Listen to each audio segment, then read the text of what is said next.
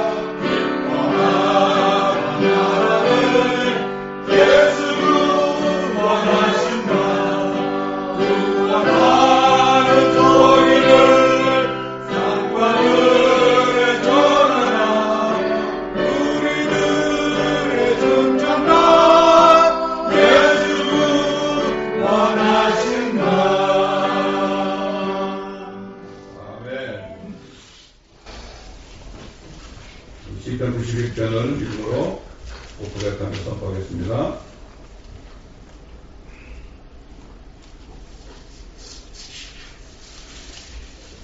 시작. 지구신 오신 분의 동등한 곳에 거하는 자는 전능하신 분의 그늘 아래에 살리로다. 내가 주의 문화에 말하기를 그는 나의 피난처시며 나의 요새시요 나의 하나님이시니 내가 그를 신뢰하리라 하리로다. 참으로 그가 너를 새 소란통에 덮과 지독한 전염병에서 건져내시리라. 그가 너를 자기 깃도로 덮으시리니 네가 그의 날개를 피하리로다. 그의 진리와 그 작은 방패와 큰 방패가 되리니 네가 밤에 몽고나 낮에 날아가는 화살이나 어둠 속에서 많이 나는 전염병이나 백주에 엄격해 하는 명령을 두려워하지 아니하리로다. 적군이 네 앞에서 만명이 네 우편에서 쏘여질 것이나 그것이 네는 가까이 오지 못하리라. 오직 네가 네 눈으로 보게 되니 악의 보험을 보리로다. 네가 나의 피난처신 주 곧 지극히 높으신 분을 내 저주로 삼았으므로 어떠한 재앙도 내게 닥치지 못하며 어떠한 전염병도 내 장막에 가까이 하지 못하리라. 이는 그가 너를 위하여 자기 전사들을 영하시면서 너의 모든 길에서 너를 지키게 하실 것이니라. 그들이 그들의 손으로 너를 하여 네가 발에 부딪히지 않게 할 것이요 네가 사자와 독사를 보이며 젊은 사자와 용도가 들려서 그가 나를 사랑했으므로 내가 그를 구해낼 것이며 그가 나의 이름을 알았으므로 내가 그를 높이리라. 그가 나를 부르리니 내가 그에게 대답하리라. 고난 중에 내가 그와 함께 할 것이며 내가 그를 구해내고 그를 영화롭게 하리라. 내가 잠수로 그를 만지하여 내 구원을 그에게 보이리라. 아멘. 주 앞에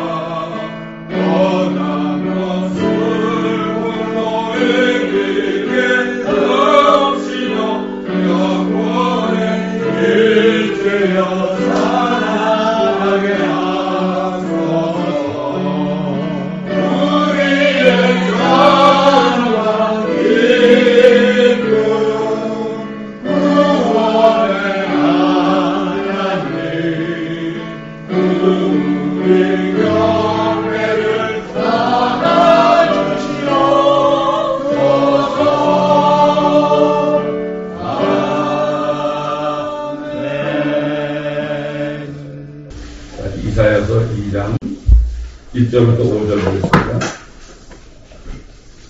아모즈의 아들 이사야가 유다와 예루살렘에 관하여 본 말씀이라.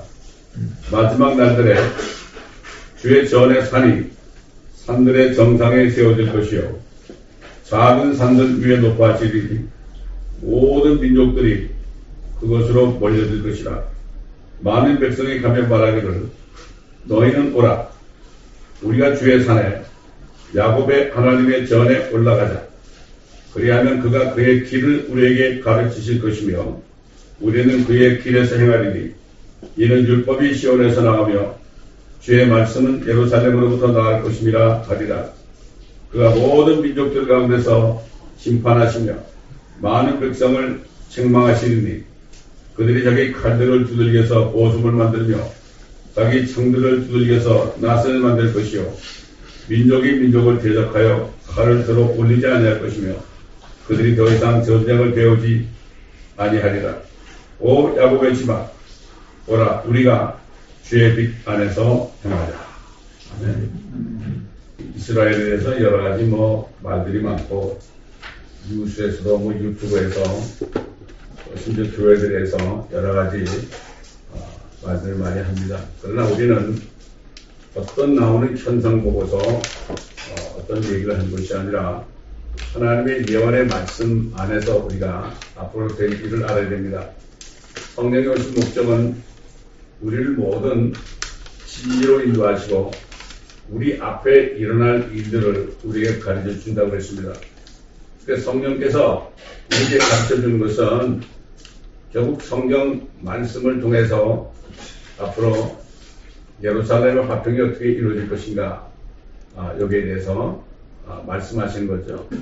예루살렘의 화평만 이루어지면요, 그때는 하나님의 뜻이, 이스라엘에 대한 아버지의 뜻이, 회복이 그때 이루어지는 겁니다.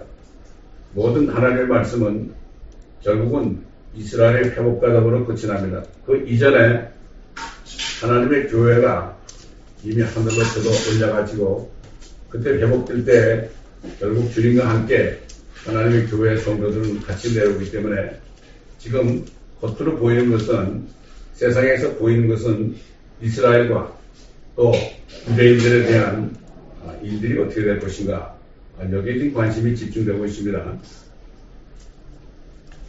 그래서 결국 오늘이 말씀을 읽었잖아요.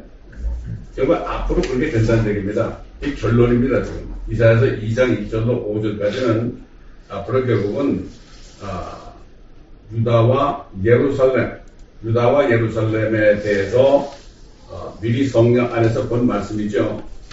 이 선지자들은 하나님이 보여주신 것을 전했습니다, 여러분. 네가 본 것을 전하라, 이렇게 얘기했죠. 모든 선지자들한테 다 그렇게 얘기했습니다. 사도 바울도 마찬가지입니다. 사도 요한도 앞으로 그 대환란 때 일어나는 일들을 그가 반복함했을 때 성령 안에서 미리 다 보여준 겁니다, 여러분.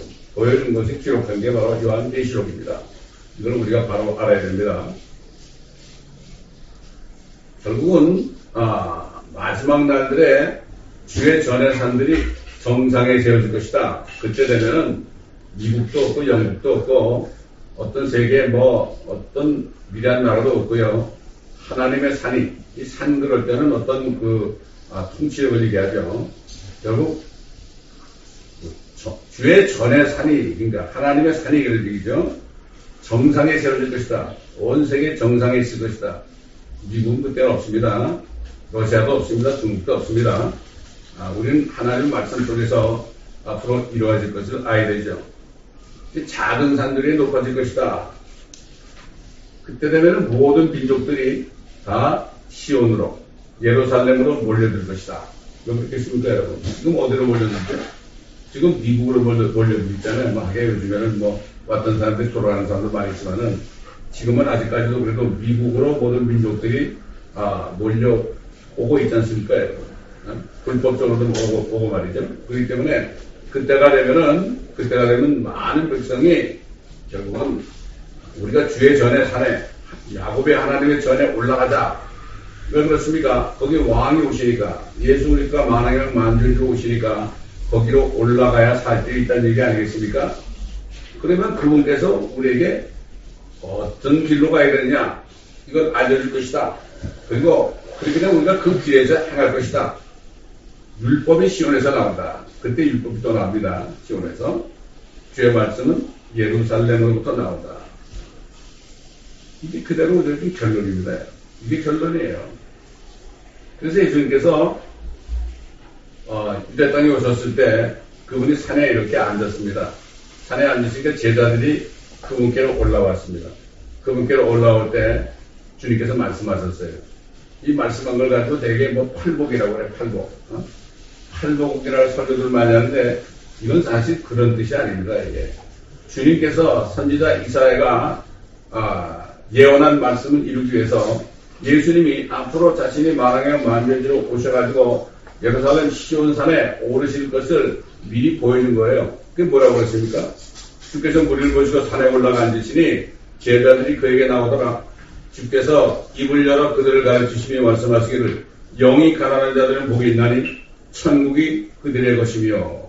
여기 천국 그럴 땐 킹덤 오브 헤븐입니다. 그 제자들에게 한 얘기는 그 천국은 이 땅에 이루어지는 하나님의 왕국을 얘기하는 거예요. 그 천국은 하늘이 아닙니다. 애통한 자들이 복이 있나니 그들이 위로를 받을 것이며 온유한 자들은 복이 있나니 그들이 땅을 지구입니다. 지구 뒤에 어떻습니다. 땅을 유업으로 받을 것이며 의에 굶주리고 목마른 자들은 복이 있나니 그들이 배부를 것이며 자비로운 자들은 복이 있나니 그들이 자비를 얻을 것이며 마음이 순결한 자들은 복이 있나니 그들이 하나님을 볼 것이요 화평케 하는 자들은 복이 있나니 그들이 하나님의 자녀라 불릴 것이며 의로 인하여 박해를 받는 자들은 복이 있나니 천국, 이 그들의 것입니다. 킹덤 오브 헤븐이 그들의 것이 될 것이다. 이 땅은 지금 뭐 이방 민족들이 마귀가 좀 통치하고 있잖아요. 정사하고 있는 어둠의 주관자들과 악한 영들이 완전히 자기가 세운 그런 왕들을 통해서 지금 통치하고 있지 않습니까? 그리고 앞으로 주님이 오시게 되면은 이러한 왕국의 헌법이 이루어질 것이다. 이건 미리 선포한 거예요. 그리스도의 왕국에서 행해야 될 이 헌법을 미리 예수님께서 선포한 겁니다. 지금 뭐 이 땅에 사는 동안에 6가지 이런 복을 받아야 복이다. 뭐 이런 물론 영적으로는 적용할 수 있겠지만 교리적으로는 그게 아니라 이런 얘기죠. 그게 왜 그렇습니까? 이사야가 2장 4절에 얘기한 것처럼 오신 목적이 거기에 왕국을 세우기 전에 모든 민족을 다 심판하실 것이다. 왜 심판합니까? 자신은 믿지 않은 민족들을 다 심판하는 거예요. 우리 시편 2편에 봤잖아요. 네? 그 아들의 입 맞추는 자는 복이 있다. 그렇지 않은 자들은 멸망할 것이다 그랬잖아요. 그러니까 결국은 전쟁을 멈추는 거예요. 지금 뭐 전쟁이 일어나고 있잖아요. 네? 별거 아닙니다. 그거. 주님이 오시게 되면은 전쟁이 없어지는 거예요. 물론 적그리스도가 나타나도 말이죠. 당분간 전쟁이 없겠죠. 적그리스도 통치하니까. 그러나 적그리스도는 그리스도를 모방하는 존재예요. 이 마귀는 항상 하나님을 모방합니다. 여러분. 이걸 알아야 됩니다. 적그리스도는 진짜 그리스도인 예수 그리스도를 모방합니다. 네? 민족끼리 싸우지 않죠. 대환란 때도 민족끼리 안 싸워요. 왜냐하면 그 적그리스도가 완전히 통일을 하니까 안 싸워졌고, 마찬가지로 진짜 그리스도가 오시면 이 세상에는 싸울 필요가 없죠. 그때 평화와 안전이 되는 겁니다. 그러나 적그리스도는 앞으로 주님이 오시기 직전에 뭐라 그러죠? 진짜 평화와 안전이다. 이렇게 얘기하는 거예요. 지금 유엔에서 SDG 골이 뭡니까? 그 골에 나타나는 게 뭐지? 이 골이 2030년까지 이루어지게 되면은 이 지상에는 영원한 평화와 안전 세이프티가 될 것이다. 그대로 되는 거죠. 두 줄기입니다. 가인과 아벨로부터 시작해서 두 줄기가 마지막에는 적그리스도와 그리스도의 이렇게 두 가지 계열로 끝이 나는 거예요. 성경은 이렇게 말씀하고 있는 거죠. 결국은 이런 일이 이루어지기 전에 그 시온의 영광, 이스라엘의 그리스도의 하나님의 영광이 나타나기 전에는 엄청난 일들이 일어날 것이다. 그 이유는 뭡니까? 그들은 누굴 죽였죠? 메시아를 죽였습니다. 메시아를 죽였죠. 예수 그리스도 하나님을 죽였단 말이죠. 그렇기 때문에 하나님께서는 다니엘 선지자를 통해서 이스라엘 백성들에게 70일에로 기한을 정해놨죠. 69일에가 다 끝이 났죠. 69일에 됐을 때 다니엘이 예언한 것처럼 기름 부음 받은 자 예수 그리스도가 십자가에 처형됐잖아요. 끊어졌죠. 한 1회가 남았죠. 한 7년이 남았잖아요. 그 7년이 이제 조만간 우리가 휴거되고 나면은 7년이 이루어진 게 바로 7년대 환란인데, 7년대 환란은 이스라엘 백성들, 자기 메시아를 죽인 이스라엘 백성들이 회개할 수 있도록 그들을 연단하기 위해서 마지막으로 하나님께서 예비한 그러한 기간이 바로 야곱의 고난의 때다. 7년대 환란입니다. 그렇기 때문에 7년대 환란은 하나님의 교회 거듭난 그리스도인들과는 상관이 없어요.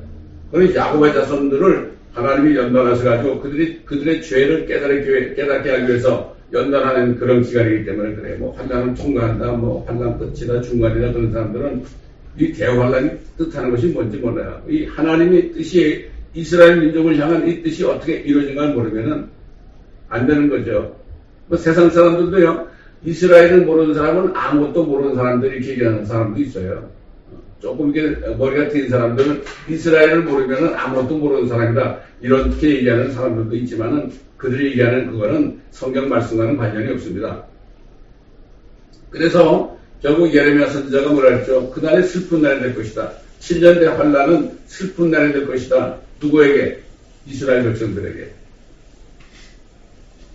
예레미야 그랬잖아요. 슬프도다 그날이 크므로 어떤 때도 그와 같지 않나니 그날은 야곱의 고난이 있더라. 그러나 그는 고난에서 구원을 받으리라. 그들이 고난을 받을 때 그들이 깨닫고 구원을 받을 것이다. 이렇게 얘기하는 거죠. 특별히 선지자 호세아를 통해서 하나님께서 이렇게 예언하게 했죠. 내가 가서 내 자리로 돌아가. 예수 그리스도까지 부활하셔가지고요 하늘로 올라갔죠. 내 자리로 돌아가. 그들이 그들의 범죄를 인정하고 자기들이 그리스도를 죽인 이 범죄를 인정하고 나의 얼굴을 구할 때까지 있으리니 그때 가서 예수야가 우리 메시아입니다. 우리 왕이십니다. 이렇게 할 때까지 회개하고 그렇게 할 때까지 있으리니 그들이 고난 중에 있을 때 바로 7년 대환난 중에 있을 때 나를 먼저 찾으리라. 그 뭐라 그래? 오라 우리가 주께로 돌아가자. 이제 예수 그리스도께로 돌아가자 이거죠. 이는 그가 찢으셨으나 우리를 낫게 할 것이요. 얼마나 찢었습니까? 여러분 그 옛날 세계대전 때 히틀러를 통해서 얼마나 찢었습니까? 얼마나 죽였습니까? 이게 하나님이 하신 거예요. 하나님 하셨다고요. 지금도 하마스를 통해서 막 공격하는 거 이것도요. 하나님이 그렇게 한 거예요. 바벨론을 통해서 이스라엘을 완전히 멸망시키고 말이죠. 성전을 다 불타버리고 이것도 하나님이 하신 거예요. 그 다음에 바벨론 끝난 다음에 메데 페르시아, 그 다음에 그리스 로마에 이르기까지. 주님이 오셨을 때 로마의 통치를 받고 있었잖아요. 이게 다 하나님이 허락한 거예요. 이걸 알아야 됩니다. 그가 찢으셨으나 우리를 낫게 할 것이요 그가 치셨으나 우리를 싸매어 주실 것이라. 이틀 후에 그가 우리를 살리시며 여기 이틀 후가 뭐겠습니까? 주님이 오신 다음에 결국 대환란 끝에 가가지고 2000년이 지나면은 우리를 살릴 것이다. 우리가 회개할 때 이런 얘기죠. 셋째 날에 그가 우리를 일으키시리니 셋째 날에 뭐죠? 이틀이 지나고 2000년이 지나고 세 번째 1000년이 될 때 천년왕국 때 이런 얘기죠. 그가 우리를 일으키시리니 이게 여기 에스겔 37장에도 나오죠. 마른 뼈들이 다 살아나잖아요. 군대가 되죠. 우리가 그의 목전에서 살리라. 주님이 만화가 만주에서 오셔가지고 왕국을 세우실 때 7년 환난을 통해서 회개한 이스라엘 민족들이 어떻게 돼요? 야곱의 자손들이 그때 가서 결국은 예수 그리스도의 목전에 살 것이다. 천년왕국 때. 이걸 지금 호세아 선지자를 통해서 예언한 거 아니겠습니까? 그 다음에 선지자 스가랴도 그들이 회개하는 장면에 대해서 우리가 많이 잘 아는 말씀 아닙니까? 여기에 대해서 예언해 주죠. 그날에 오면 내가 예루살렘을 치러오는 모든 민족들을 멸하고자 하리라. 여러 민족들이 나오게 돼 있죠. 그렇지 않고 그들이 회개 안 하니까. 또 내가 다윗의 집과 예루살렘의 거민들의 은혜와 강구형을 보여주리라. 그러면 그들이 찔렀던 나를 쳐다볼 것이며 그들이 나를 찔렀다 이거죠. 이 구약의 나가 누구예요? 여호와 하나님 아닙니까? 우리가 하나님이 사람 되셔가지고 예수라는 이름으로 오신 우리의 예수와 우리의 메시아를 우리가 찔렀구나. 내 손과 발을 찔렀나이다 그랬죠. 시편 21편에. 저들이 나의 손과 발을 찔렀나이다. 찔렀던 나를 쳐다볼 것이며 제가 얘기했죠. 옛날 그 토론토에 있는 유대인 그 변호사하고 제가 변호사하고 한 2시간 동안 이 구약 성경을 가지고 성경을 가르쳤잖아요. 가르치는데 이 장면에 와가지고 여기 그들이 찔렀던 나를 쳐다볼 것이며 여기 나가 누구겠냐? 나가 누구냐? 그러니까 예수냐? 나도 못하죠. 구약에 예수가 없는데 바로 여호와를 찌는 거다. 당신들이 예수가 하나님인 걸 모르고 찌는 거다. 아무 소리 못하더라고요. 14만 4천 얘기하니까요. 그때 가가지고 우리 애들이 어린데 우리 애들이 좀 될 수 없을까 그런 얘기도 나한테 묻고 그랬어요. 그때는 아주 정신이 번쩍 나가지고 그러더라고. 그때 같았으면 저를 불러가지고 성경 공부하고 싶은 그런 마음이 생겼는데 그게 마음대로 되겠습니까? 그 유대인 변호사들이 잔뜩 있는 그 변호사 회사인데 저를 부르겠습니까? 결국 제가 부름받지 못했죠. 아마 그 사람은 기억하고 있을 거예요. 지금도. 그들이 찔렀던 나를 쳐다볼 것이며 쳐다보니까 주님 오셨는데 쳐다보니까 아이고 이분이 바로 우리 메시아 우리 하나님이었는데 몰랐구나 이런 얘기 아닙니까? 그들이 그를 위하여 애통하리니 마치 어떤 사람이 자기 외아들을 위하여 애통함 같이 할 것이요 그들이 그를 위하여 비통에 잠기리니 아이고 얼마나 기가 막혔습니까 여러분. 우리가 하나님을 죽였네. 성육신에서 하나님을 죽였네. 돌이킬 수 없잖아요. 기가 막힌 얘기 아닙니까? 비통에 잠긴 듯하리라. 그날에 예루살렘에 큰 애통이 있으리니 마치 무기떠 골짜기 하답빈문의 애통과 같으리라. 땅이 애통하니 얼마나 슬픔 울어대니까 땅이 애통할 정도랍니다. 각 족속이 따라 애통하리라. 다윗 집의 족속이 따라하고 그들의 아내들도 따라가고 나란 집의 족속이 따라가고 그들의 아내들도 따라갈 것이요 레위 집 족속이 따라하고 그들의 아내들도 따라하며 시므의 족속이 따라하고 그들의 아내들도 따라하리라 하더라.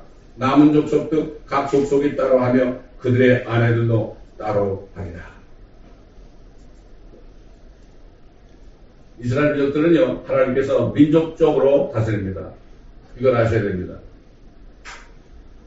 이스라엘의 왕이 범죄하고 우상 섬기고 제사장들이 우상 섬기고 그렇게 할 때 백성들이 전체가 다 그냥 심판을 받았잖아요.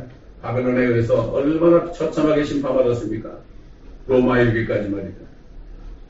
이 사람들은 민족적으로, 왜? 이스라엘 민족은 하나님이 택하신 민족이기 때문에 이스라엘 민족들은 하나님이 민족적으로 하는 거예요. 군대에서 말이죠. 한 사람이 잘못하면은 단체 기합 받잖아요. 그런 식이에요. 네? 그러나 지금 이 시대, 은혜 시대에는 누구든지 회개하고 예수 그리스도를 믿지 않은 죄를 회개하고 그분을 나의 구세주로 정말 진정으로 영접할 때 개인적으로 구원받는 거예요. 지금 은혜 시대에는요. 유대인들도 마찬가지요. 유대인들도 예수 그리스도만 영접하게 되면은 그들도 더 이상 유대인이 아니고 그리스도인들이 되는 겁니다. 그리스도에 보면 첫째는 유대인에게요, 둘째는 또한 헬라인에게가 그렇게 얘기한 거예요. 이게 은혜 시대입니다. 지금. 그러니까 지금 유대인들이요, 가장 축복받으려면 지금 예수 그리스도를 영접하는 거예요. 제가 주스 포 지저스하고 이렇게 같이 통역하고 그럴 때, 제가 물어보니까, 거기서, 여기 미국에서, 주스 포 지저스 이제 캘리포니아에서, 선교사를 여러 명을 파송했어요. 예루살렘, 이스라엘로. 근데 젊은이들이, 예수 그리스도를 영접하니까 그들을 가르칠 사람이 없으니까, 그래가지고 말이죠. 그래서 선교사들을 파송한 적이 있습니다. 우리가 어느 정도까지 우리가 그들을 헌금을 보내가지고 지원한 적도 있습니다. 올해는 못했지만. 제가 예루살렘에 갔을 때도요, 그 길에서 예루살렘 청년들을 만났잖아요. 청년들을 만나서 제가 말씀을 가르치는데, 얘들이 관심을 가지고, 자기들의 말씀을 배우고 싶다고 나한테 전화번호까지 줬었어요. 근데 한 아이는 캘리포니아에서 와서 여행 중에 있던 아이였어요. 그 젊은이들은 달라요, 지금. 예? 그래서 이스라엘 민족들이 그때 이제 회개할 때 정말 엄청난 회개하게 되겠죠. 예? 그 날에 이스라엘 민족이 다 구원받아요. 그 스가랴 13장 2절 보면은 그 날에 다윗의 집과 예루살렘의 거민들에게 죄와 불교를 씻는 셈이 열리리라. 어떻게 그 사람들이 그렇게 하나님이신 예수 그리스도를 죽였는데 회개하지도 않고 수천 날을 그러고 살았는데 어떻게 한 번 그렇게 회개했다 그래가지고 그 민족을 살려주느냐? 이렇게 얘기할지 몰라도요. 지금 은혜 시대 어떻습니까? 아무리 큰 죄를 짓고요, 평생을 못된 짓을 짓고 그렇게 해서도 회개하고 예수 그리스도를 영접하면 그날로 구원받잖아요. 여러분 그 십자가에 같이 못 박힌 한평 강도가 주여 주의 왕국이 임할 때 나를 기억하옵소서 그러니까 바로 예수님이 진실로 내가 너에게 말하노니 네가 오늘 나와 함께 낙원에 있습니다. 이게 은혜 복음이에요. 그냥 복음만 전하고 우리가 누구든지 영접하면 예수님이 구원하시는 거예요. 아까 찬송 불렀잖아요. 기쁜 소리 들리니 예수 구원하신다. 예수님이 구원하시는 거예요. 지금도. 그러니까 우리는 도구만 되면 되는 거예요. 얼마나 좋습니까? 이게 복음을 전해가지고 말이죠. 많은 사람을 구원한 사람은 멸류관을 받을 텐데, 문화비에서 그랬잖아요. 10명에게 한 문화씩 나눠줬잖아요. 제가 여러분 얘기했지만, 주님 문화가 뭡니까? 영어로 보니까 파운드로 돼 있더라고. 파운드 그러니까 이게 돈도 파운드지만 무게도 파운드 아닙니까? 이게 무슨 말씀이에요? 저한테 가르칠 수 없어요. 그랬더니, 네가 가지는 게 뭐냐 그러더라고요. 성경이죠. 그랬더니. 그 성경을 한번 저려 달아보라고 그러시더라고요. 아니, 제 성경이 한 파운드밖에 안 되겠어요? 얼마나 무겁겠어요? 가죽으로 다 띄운 건데. 그때 주님께서 정말, 아주 심플하게 만든 성경, 그거 한 파운드밖에 안 되는 거 아니겠냐? 그거 아주 장사라고 그랬잖아. 장사라고 그랬으니까 장사해야 될 거 아니냐? 또 킹제임스 성경이 장사라는 말이 뭐라 했어요? 아큐파이 그랬어요. 오큐파이는 뭐 싸워가지고 어느 지역을 차지하라 이런 얘기 하는 거예요. 정복하라는 뜻 아닙니까? 그게 킹제임 성경만 그렇게 되어 있어요. 차지하라, 오큐파이 해라. 그리고 먼 나라 가셨잖아요. 예수님이 왕권을 받기 위해서. 갔다 와가지고 10명 정도를 불렀잖아요. 어떤 사람이 와서 주님이 주신 한 문화로 한 타운으로 10문화를 남겼나이다. 그러니까 착하고 충성된 자라, 네가 이제 10골을 다스린다. 또 5문화 남긴 사람도 5파운드 남긴 사람도 너는 5골을 다스리라. 여기 하나 있는데요. 이거 제가 수건에 싸두었습니다. 주님은 심지도 않고 거두신 건 아니니까 그냥 가만히 싸뒀습니다. 누가 그러더냐. 차라리 은혜가 맡겼으면 이자를 받지 않겠느냐. 이 세상식으로 말씀하신 거죠. 악하고 게으른 종아 그래요. 그리스도인들은 전도를 못해도요. 악하고 게으른 종이라는 말을 들어도 지옥은 안 보내죠. 상이 없는 겁니다. 이 땅에 사는 동안 이게 바로 할 일이 그거예요. 우리가 뭐 할 일이 있습니까? 제가 구원받았을 때 정말 한 혼이 one soul이 천하보다 귀하다는 거를 저에게 알려줬다 그랬잖아요. 네 아들을 내게 넘겨줘라. 내가 네 아들을 죽일 테니까 그 대신 너에게 엄청난 돈을 주겠다 그럴 때 내가 나도 모르게 그냥 안 된다고 그랬죠. 그날은 이길 수가 없어요. 네가 이제 한 영혼 한 혼이 천하보다 귀하다는 걸 이제 깨달았느냐 그래. 이게 성경을 깨닫는 거하고 이게 아는 거하고 다르구나. 여러분 한 영혼이 천하보다 귀하다는 거 안 들어본 사람 있어요? 알죠? 초신자도 다 알죠? 근데 그 깨닫기가 힘든 거예요. 진짜 깨달으면 어떻게 돼요? 만나는 사람마다 이 사람이 정말 구원받았냐? 구원 못 받고 지옥 가고 있냐? 이게 가장 관심사 아닙니까? 만나는 사람마다. 그럼 뭐 하라고 만나는 사람을? 그게 가장 관심사가 되는 거예요. 엘리베이터에서 누굴 만나도 아유 세이브단 말이라고 그러니까. 그 어디 서가지고 말이야 말도 못 붙이고 그냥 있는 것보다 구원 받았냐? 운전을 하다가 말이야 빨간불에 섰는데 주인이 너 뭐하냐고 그러더라고. 창문 열고 저 얘기 좀 하라고. 창문 열고 딱 열고서 문 열라고 그러니까 왜 그러냐고 그래서 Are you saved? Do you believe in Jesus Christ? 이렇게 이게 얼마나 기쁘지 몰라 이게. 우리 입까지 뭐예요? 밥만 먹어요?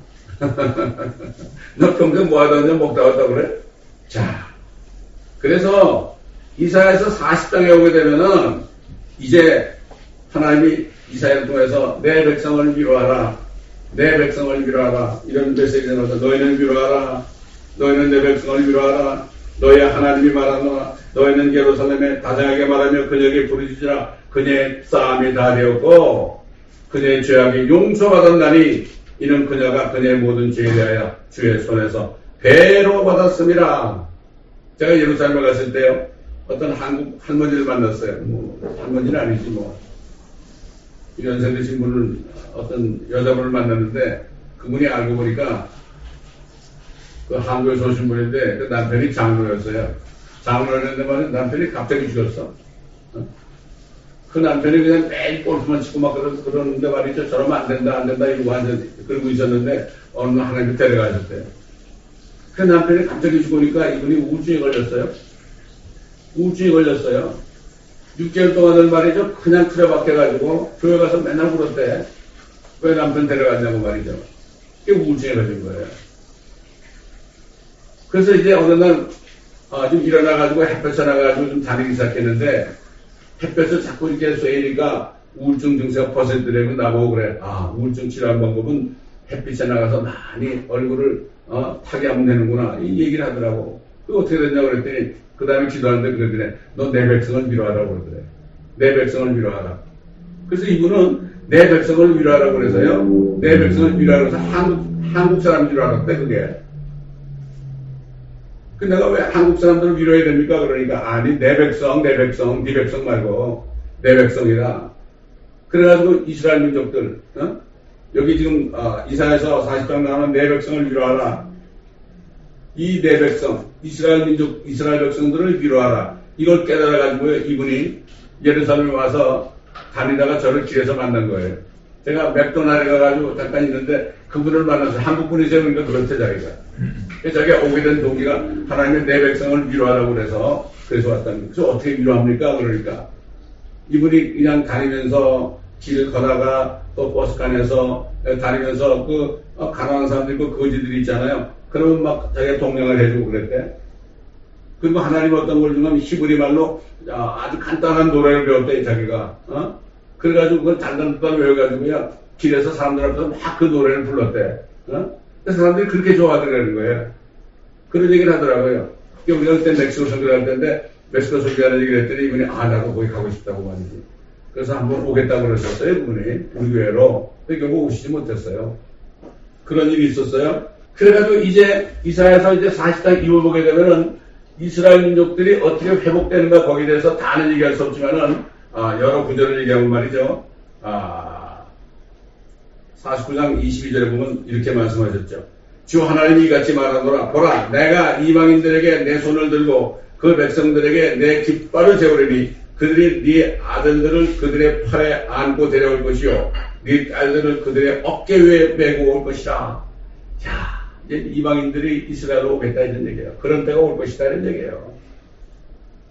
좋은 소식들을 가져오며 화평을 선포하고 번영의 기쁜 소식을 가져오며 구원을 선포하며 시온을 향하여 말하기를. 예루살렘이죠. 네 하나님이 통치하시는도다. 야, 너희 하나님이 정말 이제는 온 세상을 통치한다 이거죠. 통치하시는도다 하는 자의 발이 산들 위에 있을 때 어찌 그리도 아름다운가. 지금도 은혜 시대에도 우리가 은혜 복음을 들고 산을 넘고 물을 건너 다니면서 복음 전할 때 그 발이 아름답다고 그랬잖아요. 제가 심지어는 그 발이 무좀에 걸려서도 아름답다고 그랬죠. 하나님들을 볼 때는. 네 파수꾼들이 목소리를 높이고 목소리를 향하여 합하여 그들이 노래하리니 이는 주께서 시온을 다시 데려오실 때 그들이 눈을 마주볼 것임이라. 너희 예루살렘의 황폐한 곳들아 기쁨을 바라며 노래하라. 이는 주께서 내 백성을 위로하셨으며 그가 예루살렘을 구속하셨음이라. 주께서는 모든 민족들의 목전에서 그의 거룩한 팔을 나타내셨으니 모든 땅의 끝들이 우리 하나님의 구원을 보리라. 이런 때가 온다는 거예요. 이제 조만간 와요. 이제 휴거되고 7년 안 끝나면요 이렇게 돼요. 우리에게는 정말 눈앞에 있는 일입니다. 이게 또 이런 말씀을 했더니 네 장막의 털을 넓히라고 그랬어요. 네 장막의 털을 넓히고 그들은 네 처소의 휘장을 펴게 하라. 아끼지 말고 네 줄을 길게 하고 네 말뚝을 견고해하라. 이는 네가 좌우로 터져나오고 네 씨가 이방인들을 유혹으로 받아 황폐한 성읍들로 사람이 살도록 하게 할 것이기 때문이라. 두려워 말라. 네가 수치를 당하지 않으니까. 얼마나 수치당했어 지금까지도. 당황하지 말라. 네가 부끄러움에 처하지 않을 것이라. 제가 회사 다닐 때 어떤 BP 세일즈라는 친구가 있었어요. 세일즈 디파트먼트에 BP가 있었는데 이 사람이 그렇게 다른 미국인들한테 이렇게 왕따를 당하고 그러더라고요. 그래서 내가 왜 사람들이 너를 그렇게 못 살고 그냐 그러니까 뭐라는 줄 알아요? Because I'm Jew. 아직도 그 사람은 잊을 수가 없어. 제가 멕시코시티로 출장을 같이 가면서 물어봤죠. 비행같이 타고 가면서. 지금도 쭉 그러면요 사람들이 별시해요. 이거 알아야 됩니다. 시골 같은 데 가면요 막 그냥 테러를 일어나고 그래요. 지금. 아이들이 막 그냥 유대인 사는 집에 돌을 던지고 그래요. 창문을 깨뜨리고 그래요. 시골 같은 데. 너희 예루살렘의 황폐한 곳들아 기쁨을 바라며 노래하라. 이는 주께서 그의 백성을 위로하셨으며 그가 예루살렘을 구속하셨음이라. 주께서는 모든 민족들의 목전에서 그의 거룩한 팔을 나타내셨으니. 또 있죠. 또 모든 땅의 끝들이 우리 하나님의 구원을 보리라. 야, 하나님이 이렇게 저들을 구원했구나. 저들이 회개할 때 구원했구나. 저들이 메시아를 죽인 그런 나쁜 놈들이라고 그렇게 욕을 얻어먹고 그러는데 여러분 왜 그렇습니까? 왜 그 2차 대전 때 히틀러가 그렇게 유대인들을 죽였죠? 히틀러가 뭐예요? 캐톨릭 신자예요? 캐톨릭에서는 유대인들을 왜 멸시하느냐? 저들의 메시아를 죽였다 그래가지고 막 죽인 겁니다. 네가 수치를 당하지 않으니까 당황하지 말라. 네가 부끄러움에 처하지 않을 것이라. 네가 네 젊은 시절의 수치를 잊을 것이며 네 과거의 때의 치욕을 더 이상 기억하지 않을 것이라. 왜 과거가 그럴까요? 여호와 하나님께서 그들과 결혼했는데 그들이 우상을 섬기니까 바벨론, 아시리아 이런 나라를 섬기니까 하나님이 이혼 증서를 써가지고 그들을 버렸잖아요. 이 과거가 된 거죠. 이스라엘 백성들이. 지금까지도 과거예요. 이제 그들이 회개하고 말이죠. 그럼 주님이 다시 결혼해 그러더라고요. 고린도 교회 성도에게 편지할 때 그랬잖아요.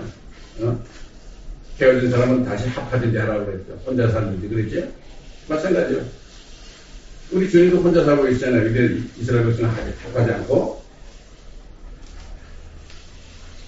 너를 지으신 분이 네 남편이니 만군의 주가 그의 이름이며 너의 구속주 이스라엘의 거룩한 분이라 그가 온 땅의 하나님이라 칭함을 받으리라.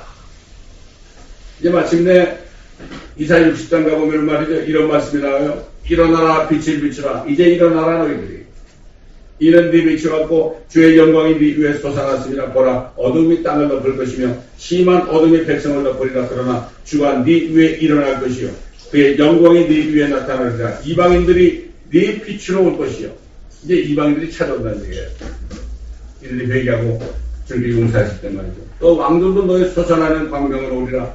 네 눈을 들고 사면을 보라. 그들이 모두 다 함께 모여 그들이 내게로 오니 네 아들들은 먼 곳에서 올 것이며 네 딸들은 네 곁에 안길 것이냐. 야, 이런 날이 온단 말이에요. 지금 뭐 세상 사람이 이거 알까요?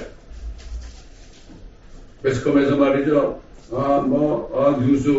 뉴스 전하면서 돈 많이 받는 사람들이 이거 알까요? 채널 7, 채널 4, 채널 2 이런 사람들이 알까요? CNN 기자들이 알까요? 많이 모르죠. 또 62편 1절로 4절 보면 시온의 의가 광명같이 나가고 예루살렘의 구원이 등불같이 타기 전에 내가 시온을 위하여 잠잠하지 아니하며 예루살렘을 위하여 쉬지 아니하리라. 이방인들이 네 의를 모든 왕들이 네 영광을 볼 것이요 너는 주의 입이 명명할 새 이름으로 불리리라. 그때 하나님이 새 이름을 주신대요. 너는 또한 주의 손에 영광의 멸류관과 네 하나님의 손에 왕의 주권이 될 것이라. 네가 더 이상 버림자라 칭함받지 아니하겠고 네 땅이 더 이상 황폐한 곳이라 칭함받지 아니하겠으나 너는 heb시바라. 네 땅은 뀨라라 불리리니 이는 주가 너를 기뻐하며 네 땅이 혼인하게 될 것입니다. 하나님께서 다시 그들을 혼인합니다. 지금 우리 하나님의 교회도 말이죠. 그렇잖아요. 예수님이 우리가 혼인한 거 아닙니까? 그게 신고가 된 거 아닙니까? 그래서 들어오는 게 바로 휴거가 아니에요. 여러분 요즘에 휴거 영화가요 한 14편이 나왔대. 그 이상하지 않아요? 여러 가지 형태로 휴거 영화가 나와. 어떤 휴거 영화 뭐가 되면요, 이렇게, 저 부모가 이렇게 밖으로 나오는데, 금방까지 자전거 타던 아이가 없어졌어. 또 어떤 여자가 병원에서 아이를 낳는데요, 아이가 없어졌어. 이게 뭐예요? 휴거 때 일어난 일들을 여러 가지 방법으로 표현했더라고. 그 영화 여러 가지 나오더라고. 내가 여기저기 보내드렸는데. 이런 걸 봐도 우연한 게 아니고, 영화 한 편 만들려면 얼마나 힘들어요? 그렇잖아요? 그 14편이 나왔다니까 말이에요. 여러분 보셨는지 모르겠지만. 65장에 가게 되면 이런 말씀이죠. 보라, 내가 새 하늘과 새 땅을 창조하느니, 이전 것이 기억되거나 생각나지 아니할 것이라. 그러나, 너희는 내가 창조하는 것으로 영원히 즐거워하라. 보라, 내가 예루살렘을 즐거움으로 창조하고, 그 백성을 기쁨으로 창조하노라. 내가 예루살렘을 즐거워하며, 내 백성을 기뻐하리니, 우는 소리가 부르짖는 소리가 그 가운데서 더 이상 들리지 아니하리라. 지금 얼마나 우는 소리 이런 소리가 많이 들립니까? 지금 쫄 맞아가지고요, 살해당하고 납치당하고 그런 소리가 안 들린다는 거예요.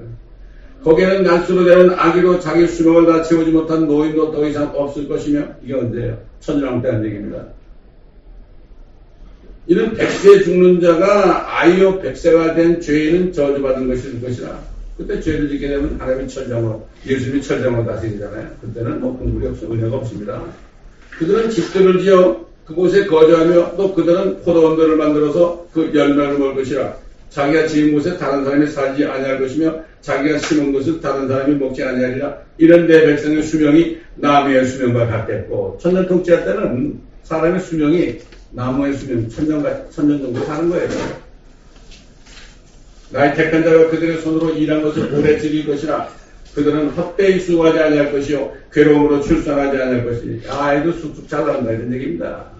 그 선악과 먹었을 때 출산하는 것 중에 더 하리라고 그랬잖아요. 그때 되면은 참 이게 아이 날 때 그냥 쉽게 난다 이런 얘기 아니겠습니까?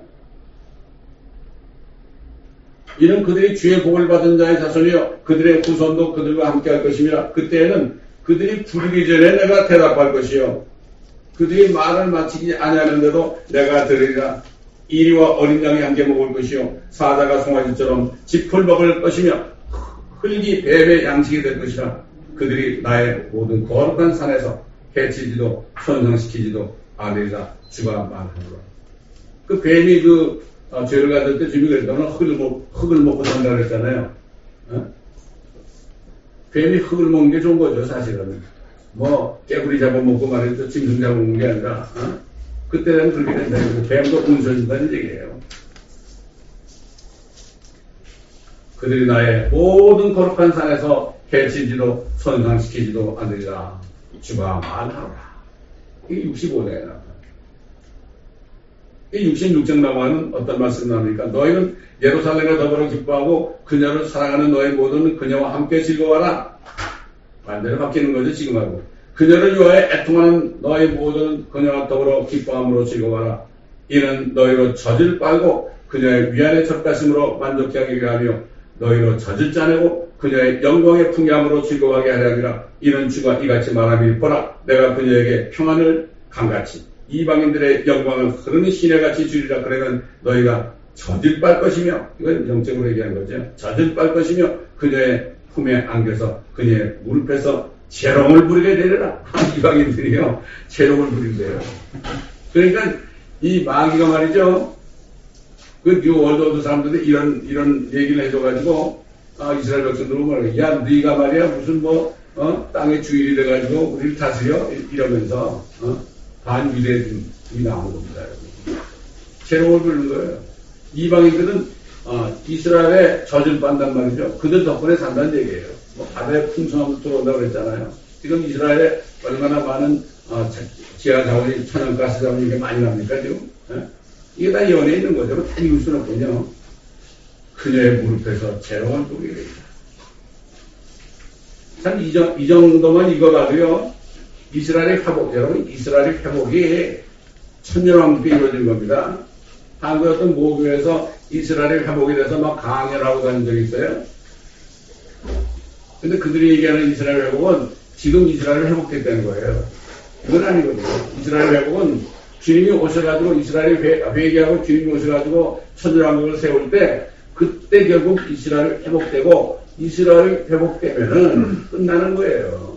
하나님의 시간표는 이스라엘 아닙니까? 근데 주 예수 그리스도의 천년왕국 올 때 예루살렘을 화평하게 될 겁니다. 지난주에 그랬죠. 예루살렘을 화평을 시키기로 하라. 그를 사랑하는 자들은 번성하리로다 그랬잖아요. 번성하리로다. 개혁성경에는 뭐라고 하면은 형통하리로다 이렇게 번성을 해놨다고 그래요. 천년왕국이 올 때 예루살렘이 화평해 놓은 겁니다. 전혀 오지 않습니다. 그때가 되기 전까지 안 됩니다. 지금 어떻게 미국하고 사우디하고 러시아하고 이란하고 있는 사람들 회의해 가자는 게 아닙니다. 이게 그 사람들도 다 사라집니다. 어제 뉴스 보니까 푸틴이 말이지 지금 오늘 내일 한데, 그 심지어는 시진핑을 만나는 것도 떠올리 가서 만나야 될 것 같다고 그래. 그분 나이가 71살이거든요. 다 갑니다. 무슨 행복이 있어요. 말도 안 되는 얘기죠. 그때는 모든 길이 로마로 통한 게 아닙니다. 지금 그러죠. 모든 길은 로마로 통한다고 그러죠. 그렇잖아요. 로마 가서 아보해야만 뭐가 잘 되지요. 목사님도 거기 가서 안수받아 잘 된다고 하지요. 옛날에 제가 뭘 읽어봤는데 그 목사님들이 거기 가가지고 제일 높은 바티칸의 제일 높은 분한테 안수받은 목사님들 보면 전부 다 비참하게 됐더라고. 참 그걸 모르는 거예요. 로마로 통한 줄 알아 사람들이. 정치인들도 그러잖아요. 정치인들도 거기 가서 그렇게 한 사람들 다 몰락했어요. 이건 역사가 증명합니다. 그러나 주 예수 그리스도께서 온 땅을 통치하시는 왕국에 들어갈 때는 더 이상 로마도 아니고 워싱턴도 아니고 예루살렘이 온 땅의 캐피털 시티가 될 것입니다. 수도가 된단 말이에요. 이게 하나님의 계획이고 하나님의 뜻입니다. 이걸 알아야 됩니다. 옛날 문화 비유할 때 그랬죠. 내가 통치하는 것을 원치 않는 사람을 다 이끌어내라. 그들 다 죽이라고 그랬어요. 지금 얼마나 많은 사람들이 예수 그리스도의 천이라는 걸 안 믿고, 저는 옛날부터 수십 년 전부터 말이죠. 휴거와 천이라는 걸 전했잖아요. 그래서 이단 소리를 들었거든요. 그 사람들은 주님이 오셔가지고 통치하는 것을 원치 않는 자들이에요. 교황도 옛날 몇 년 전에 한국에 가지고 말하면 절대 그리스도는 이 땅에 안 오신다. 내가 왕이라고 했어요. 그러니까 이제 적그리스도가 불못에 들어갈 때 거짓 선자도 같이 불못에 떠나게 되잖아요. 지금. 성경대로 다 되는 겁니다. 네? 그래서 66장 15절로 16절 24절 보면 저도에 나오죠. 주님이 통치하면서 옳지 않은 사람들. 보라, 주가 불과 함께 오시며 회오리 바람과 같은 그의 병거들과 더불어 오리니 진노함으로 그의 분노를 불꽃으로 그의 책망을 나타내리라. 주가 불로 또 주의 칼로 모든 육체를 진척하리니 주께서 세력당할 자가 많으리라. 그들이 나가서 나를 거역하여 범법했던 사람들의 시체들을 볼 것이라. 이는 그들의 불도 꺼지지 아니할 것이니 그들은 모든 육체에게 가증함이 되리라. 이 하나님의 뜻을 알게 되면요, 다른 길이 없어요. 유대인이나 이방인이나 팔레스타인이나 할 것 없이 모든 사람들이 구원받을 길은 바로 주 예수 그리스도, 그분이 온 땅에 통치자로 오신 그 주 예수 그리스도, 그분을 믿지 않은 자를 회개하고, 그리고 그분을 주와 그리스도 구세주로 영접하는 길밖에는 방법이 없습니다. 내가 길이요, 그 진리요, 그 생명이니 이렇게 말씀하셨죠. 나로 말미암지 않고는 아버지께로 올 자가 없는, 이게 성경이 말씀하시는 복음입니다. 복음이에요. 그렇기 때문에 우리는 주님 오시날 까지 이 복음을 증거하다 주님 만날 일이 없어서 뭐 할 거예요? 이까지 사는 거예요. 제가 구원받고 건너왔을 때 주님이 가르쳐 주시는데요. 야, 너 뭐 하고 살아야 되겠냐? 그러더라고. 이거 뭐 사람 구원하는 게 제일 큰 일이래요. 그러니까 너 나를 따라와 그래가지고 제가 지금까지 주님을 따라온 겁니다. 부족하지만. 좁은 길로 가라 그래가지고 좁은 문으로 들어가서 좁은 거기만 찾아다닌 거예요. 왜? 주님이 좁은 문으로 들어가라고 그랬어요. 저와 여러분 앞에는요, 두 가지 문이 항상 있어요. 항상 있습니다, 여러분. 좁은 문이냐, 넓은 문이냐. 어떤 일이 있을 때요, 그게 좁은 문인지, 넓은 문인지 내가 잘 봐야 돼요. 그래서 우리는 좁은 문으로 통과해야 돼요. 어려운 곳으로 들어가야 된다. 편하게 들어가면 안 돼요. 넓은 길은 연방길입니다, 여러분. 이거 주님이 하신 말씀이에요. 여러분, 천정주에 보세요. 그 사람이 어떻게 했습니까? 보니까 자기가 살고 있는 이 세상은 장망성에 앞으로 불로 멸망할 그러한 멸망할 도성이란 말이에요. 안 되겠구나. 가족들에 의해도 가족이 말 안 듣지. 혼자 그냥 딱 뭐 하나 짊어지고 뭘 찾았습니까? 어디 좁은 문이 있나 찾았잖아요. 좁은 문이 있으니까 거기에 뚝뚝 뚫렸잖아요. 문이 열렸잖아요. 그때부터 얼마나 고통받고 살았습니까? 그러나 그가 예루살렘 도성을 마지막으로 발견했을 때 다시 돌아와가지고 내가 정말 그 도성을 봤으니까 이제 가자. 그러니까 그때 비로소 그 가족들이 따라왔다고 그러잖아요. 옛날에 어떤 그 성결교회 목사님이 있었어요. 이름이 좀 기억이 안 나는데 그 목사님은 평생 설교를 뭘 했느냐, 철로 역정을 가지고 설교했어요. 감독의 목사님이래요. 성결교회 목사예요. 그 목사님. 그런 분이 있었습니다. 그게 천명증이 먼저 그리스도를 구원받아가지고 좁은 문으로 들어가서 끝까지 거룩한 새 예루살렘에 들어가는 그 여정을 얘기한 거 아닙니까? 그렇기 때문에 그게 그렇게 귀한 겁니다. 그래서 그걸 가지고 설교한 목사님이 있었다는 겁니다. 오늘 말씀을 통해서 우리는 예루살렘 화평이 이루어지는 때는 아무리 정치인들이 미국과 영국과 러시아와 중국과 아무리 얘기해도 해결 방법이 없습니다. 다른 방법은 뭡니까? 그들이 회개하고 주님을 만나서 앞으로 그리스도의 왕국에 들어가는 길밖에 없습니다. 다른 길이 없습니다. 기도하겠습니다. 감사합니다, 아버지님. 오늘은 예루살렘의 화평이 오기 전에 이스라엘이 겪어야 할 극심한 고난과 또 그들이 고난 후에 회개하고 구원받을 때 앞으로 이스라엘에 찾아올 시온의 영광에 대해서 우리가 아버지 하나님 말씀을 통하여 보았습니다. 아버지, 이 말씀을 들은 한 사람 한 사람이 깨닫는 은혜가 있게 도와주시기를 원합니다.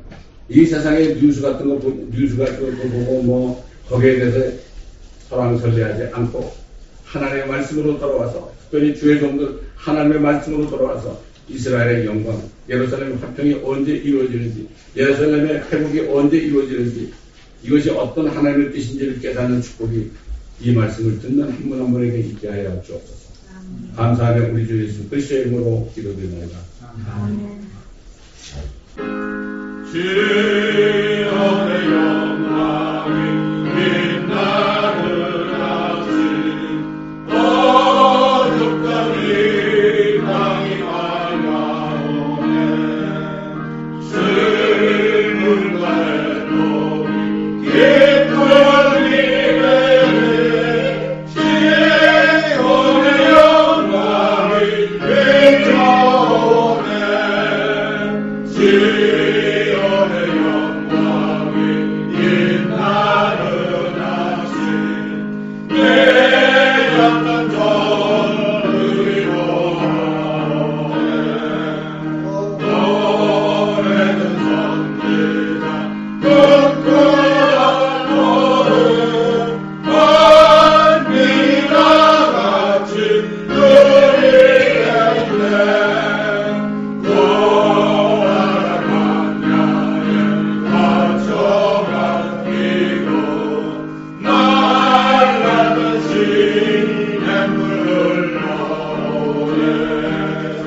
이 산과 저 산이